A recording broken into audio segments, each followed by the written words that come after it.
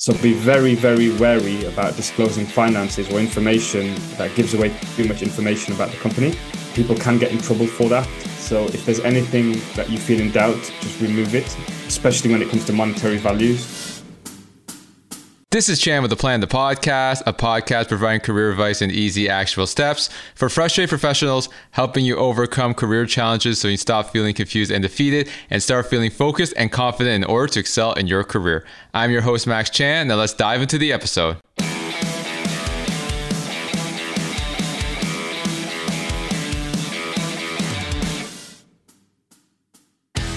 Hey, Muhammad, welcome to the show. Hey, Max, thank you for having me. It's a true pleasure to be here. Likewise, I know that you're very experienced in terms of the career coaching space, helping your clients make career moves. So why don't you tell us a little bit about your background in regards to how you started, like once you graduated school, and then how you pivoted into the career coaching space? Absolutely. My career in career coaching, I guess, for a long time was in tandem with a background in corporate medical sales, particularly medical device sales. When I graduated from university with a degree in chemistry, I wanted to follow in my father's footsteps and go completely into the medical sales space. So initially, I started working for a very, very small company called Timesco, selling general medical equipment like thermometers and stethoscopes and hospital consumables in a broad range of hospitals across the UK. And then shortly after that, I was able to secure a job with a large company called Smith & Nephew, which is one of the biggest medical device companies in the world, working within the orthopedic medical device space. So when people think of a sales-based role, they probably think of someone rocking up in a suit, not too dissimilar to what I'm wearing now, into an office somewhere and having a meeting. But the nature of my sales role was very, very different. I actually spent about 70 to 80% of my time in an operating room next to surgeons, doctors, and nurses, watching how these orthopedic surgeons did their surgery and then find a better way for them to do surgery using the products that my company sold. And then selling them a whole bunch of solutions on top of that, from devices to capital equipment, anywhere from tens of thousands of dollars to it could have potentially ended up in the millions, which was great, which was fascinating, as well as seeing a lot of blood and bones. It did require a lot of coaching in its own way, in the sense that because I'm not a trained medical professional, I didn't have the authority to really tell the surgeon what to do, but in a coaching and advisory way, really allow them to form their own conclusions about how to best do their practice. But over a period of years and time, I came not to enjoy it as much as I did when I first started. It was very lucrative in terms of the finance side of things and the lifestyle that it afforded me. But I've always had this intrinsic desire to help people. And I really wanted to take that into a full-time profession. So what initially started as a side hustle alongside my sales career in terms of writing resumes, covering letters, and optimizing LinkedIn profiles very slowly merged into more of a part-time role and eventually a full-time role, and taking up more time and energy than my sales career did. And then eventually taking the leap into doing this full-time. So that's the story of my career in a nutshell. Great. And walk us through how you helped your first few clients in the career coaching space. Completely. I look back at this quite fondly, actually, even though at the time it was quite a challenge. I was always really good at writing. I remember back in high school, those in a few years ahead of me who were going on to university, they were actually asking me to help them write their personal statements. And I did so for free and willingly. I didn't think anything of it. And my reputation grew from that moment onwards. And my friends and family were always coming to me for resumes. And there was literally a moment where I was writing a resume on a Sunday evening for free, and I didn't think anything of it. And that individual said to me, you know what, you really ought to do this professionally. You're really, really good. And I didn't think much of it. And I just continued doing what I did. But it got to a point where one day I was writing a friend of a friend's resume, and she insisted that I take some compensation for it. It was a really small amount. It was in the region of about $10. So it wasn't a lot of money. But that gave me the confidence just to really begin. So from that onwards, it gave me a bit of a push. Full disclosure, I was going on Facebook groups in local groups like jobs in Birmingham or Manchester or London. And whenever anyone was indicating that they were looking for a new job, I just tag my company page and say, MK Career Solutions is offering free resume or CV reviews. Get in touch. And literally people were contacting me. I was spending about 3 to 4 hours a day doing that. And as time went on, more and more individuals got in touch with me, and more individuals were willing to pay me for the privilege. And that's how my career started. Awesome. So you've been doing this for 4.5 years. And what are some of the biggest obstacles that a lot of professionals have when it comes to career success?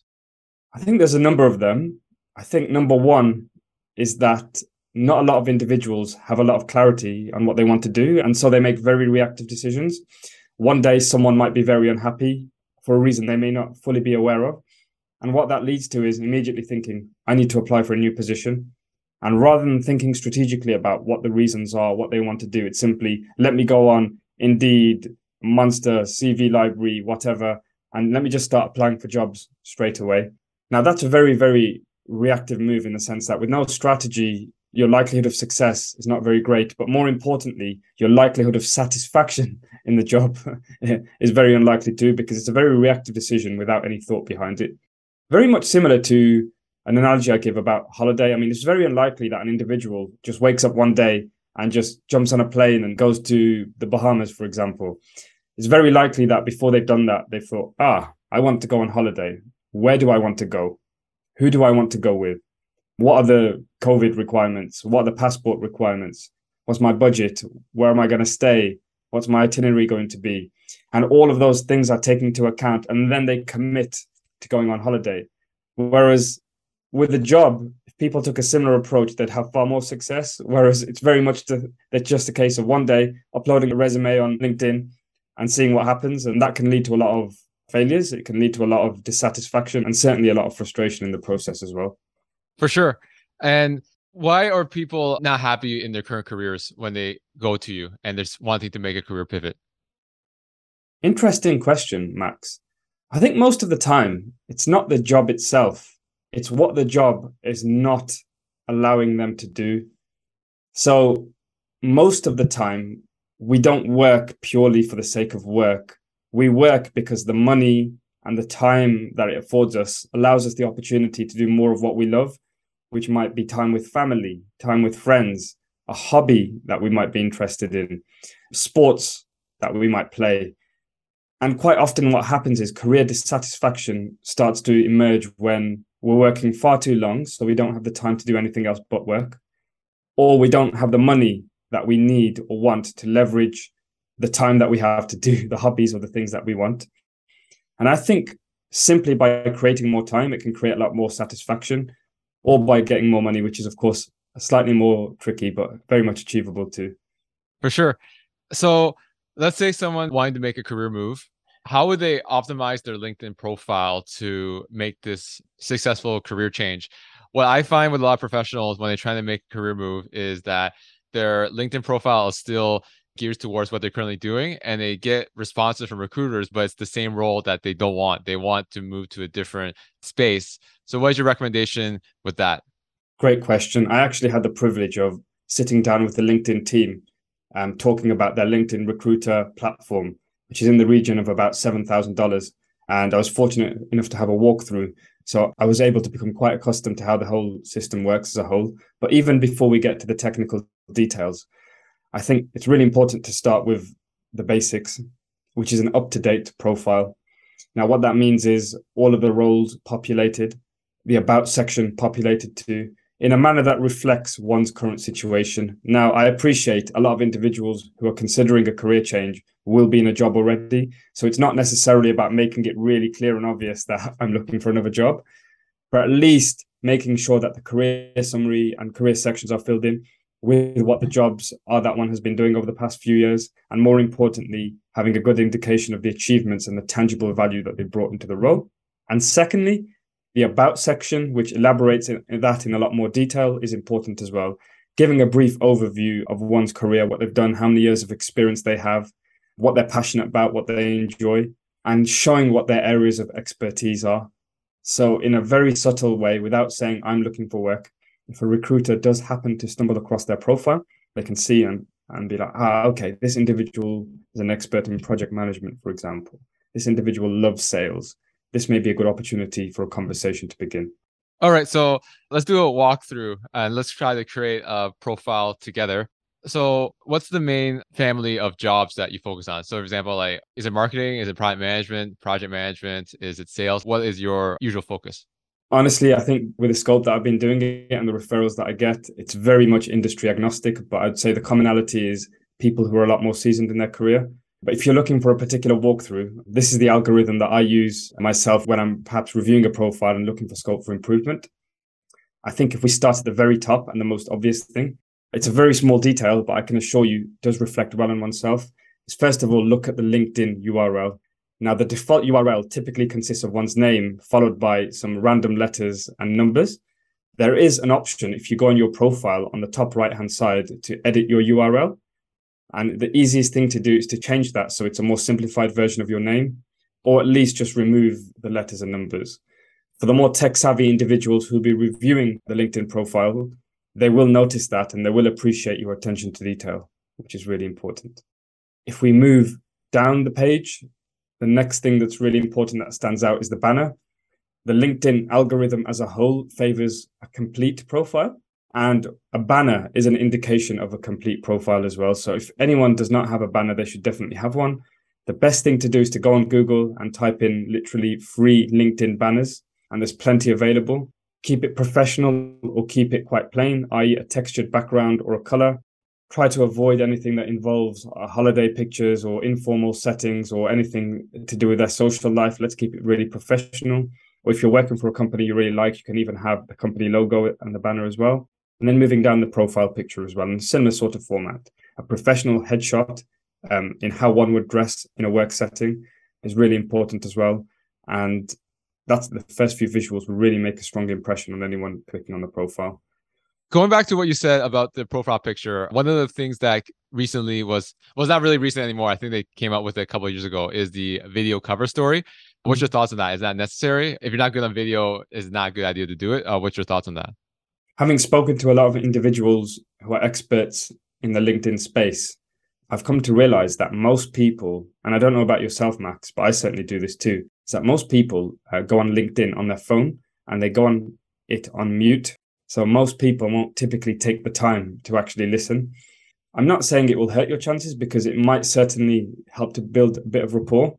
But considering the individual in the job market who is likely to look for candidates, it's very unlikely that they will have that as one of the main criteria about whether to take someone forward for an interview or invite them to a conversation. But there's no harm in trying if you really want to get your personality across. I think the length of time is quite short as well.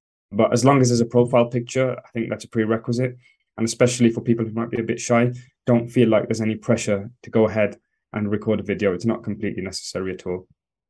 That's good because I've looked at a lot of profiles and many don't use it. Like the only people that I think use it are business owners like ourselves, but the general public don't really use it from what I've seen. I agree. It's not completely necessary. And especially companies who are recruiting through the LinkedIn recruitment platform, there is an option for a covering video as part of the application process. So when you go through a job on LinkedIn, sometimes you have to submit your resume. Sometimes there's some questions. They can even include video cover questions. So if hearing a candidate in their spoken and visual form is important to them before speaking to them, they may well include that in the hiring process through LinkedIn or even through their internal application system through the company website, so on and so forth too.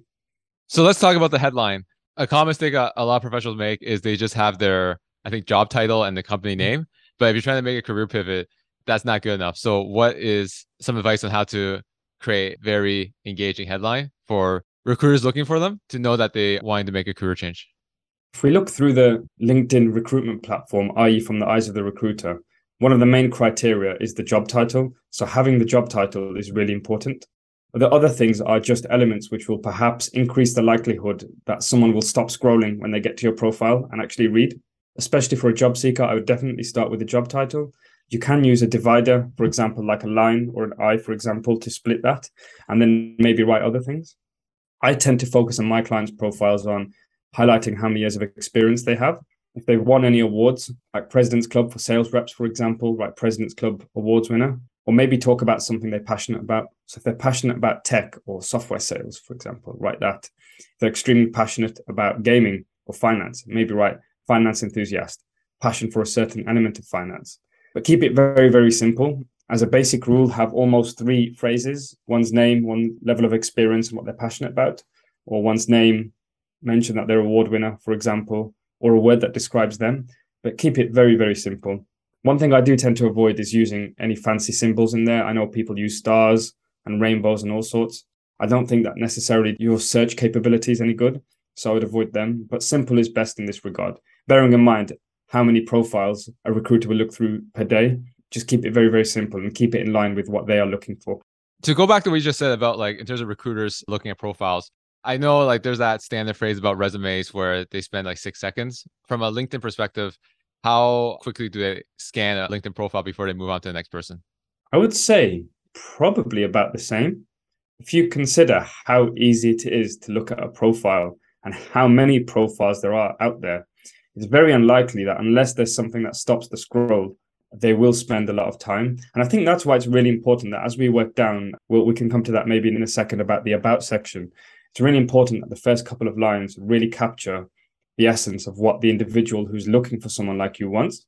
Otherwise, they might not even expand that section to read more about you, or even worse, even stop to pay any consideration about whether you're a good candidate or a bad candidate. Yeah, so let's actually go to that, the about section. So how the about section works is like you have a few lines and then there's the see more. So how important is the first few lines and what should you write when you're making a career change? Completely. I think to my best memory, there's 3 or a maximum of 4 lines available before the see more button is pressed. So it's really important to make a good impression. There's 2 ways that I recommend going about it. I think number 1, something along the lines of, hello, I'm Max. Thank you very much for visiting my profile. I am and then talk about what your role is, for example. I am a career coach with 5+ years of experience in helping individuals find purpose and clarity in their career, for example, is a really good way so people know exactly what you do. Or maybe if you are unemployed and seeking a new position, you can be a lot more direct. Or maybe if you've even served your notice period and it's quite transparent with the company, you can be even more direct and say, project manager with 10+ years of experience, actively seeking new opportunities within the tech space. Something very simple and to the point makes them really aware of who you are and what you do. And if in the eyes of the recruiter or the talent acquisition individual who is seeking for a candidate like you, they can then say, okay, this guy fits the bill, this person fits the bill, let me click more and learn more about what they have to offer. Great. How about the featured section? Is it necessary? Do recruiters actually look at it? I know a good way to populate the featured section is like your portfolio. So what's your thoughts on the featured section of the LinkedIn profile? Great question. If there's things of note, very much make them known, but at the same time, it's not necessary to fill it with useless information either. I see a lot of individuals post their resume in that section. I don't think that's completely necessary, especially so if you've got your personal details on there, which can then potentially go out to the world, which is good to do. If for a more creative role, marketing, graphic design, anything where there's content, web development, anything where there's something to show, I would 100% include a link to the portfolio. Maybe if there's a post that's got a lot of traction, which has something to value, you can put that in the featured section. Maybe a blog post or an article that you've written, or maybe even a shout out that you've got, which reflects the value of your work, what you have to offer. These things are really, really important to include on the featured section because it gives a person looking a flavor of what you have to offer rather than just words. Great. And now let's go to the most vital part of a LinkedIn profile or even the resume for that matter is the work experience section. So as you are aware, a lot of professionals just have their job title and then the company name. Obviously, recruiters want more content. The other way quickly to fix it is to just take your bullet points from your resume and plug it into your LinkedIn profile. So what's your thoughts on that? And how would you suggest professionals write and optimize their LinkedIn profile for the work experience section? I think the principles from a resume to a LinkedIn profile are very similar with only a few distinctions. I think number 1, let's go through the content just to make sure we're on the same page. It's always good, whether it's a resume or the LinkedIn, to lead with achievements first, preferably ones that are matrices based. For example, large projects that you worked on in terms of contract value. It might be time efficiencies that you created in terms of a percentage. It might be training that you delivered internally or externally to X amount of people, for example. Big event that you organized with X number of attendees. It might be number of deals closed. It might be number of projects completed, for example. There's a number of different ways that we can do that. Always lead with achievements first. The big distinction between the resume and the LinkedIn is that some companies or even some individuals might be a bit more sensitive about what information is disclosed on the entirely public realm. So be very, very wary about disclosing finances or information that gives away too much information about the company. People can get in trouble for that. So if there's anything that you feel in doubt, just remove it, especially when it comes to monetary values. So just be very, very mindful of that. Sometimes you can be slightly more transparent on the resume, but I guess the same principle applies. Lead with achievements and then go on to responsibilities. For the role that you are presently doing, make sure it's written in present tense. And for roles that are in the past, make sure that it's written in past tense.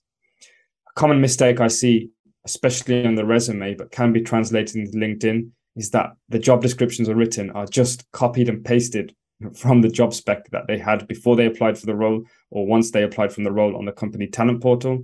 It's very, very obvious, especially to recruiters and talent acquisition individuals who write these things in the first place, that will be the case.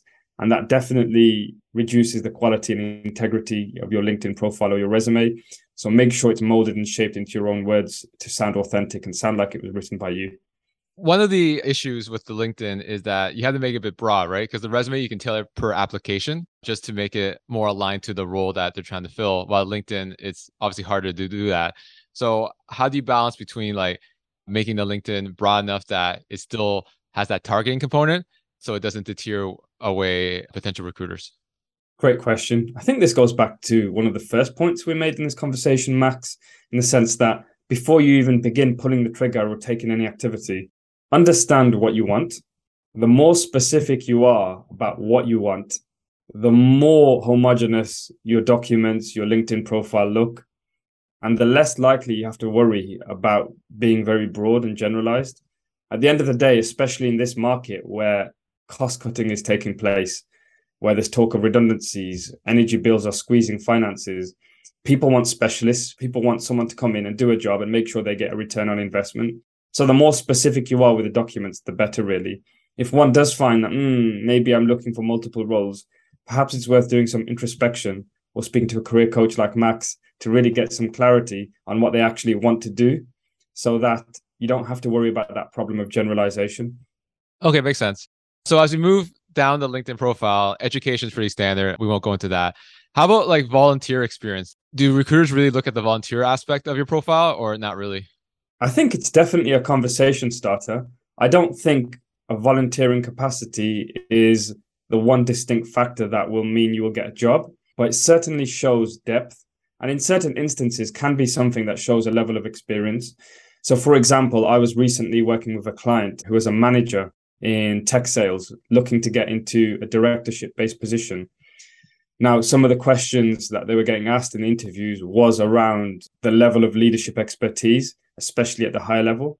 And one thing they mentioned on passing was the fact that they were working as president for a local dogs trust in a completely voluntary position.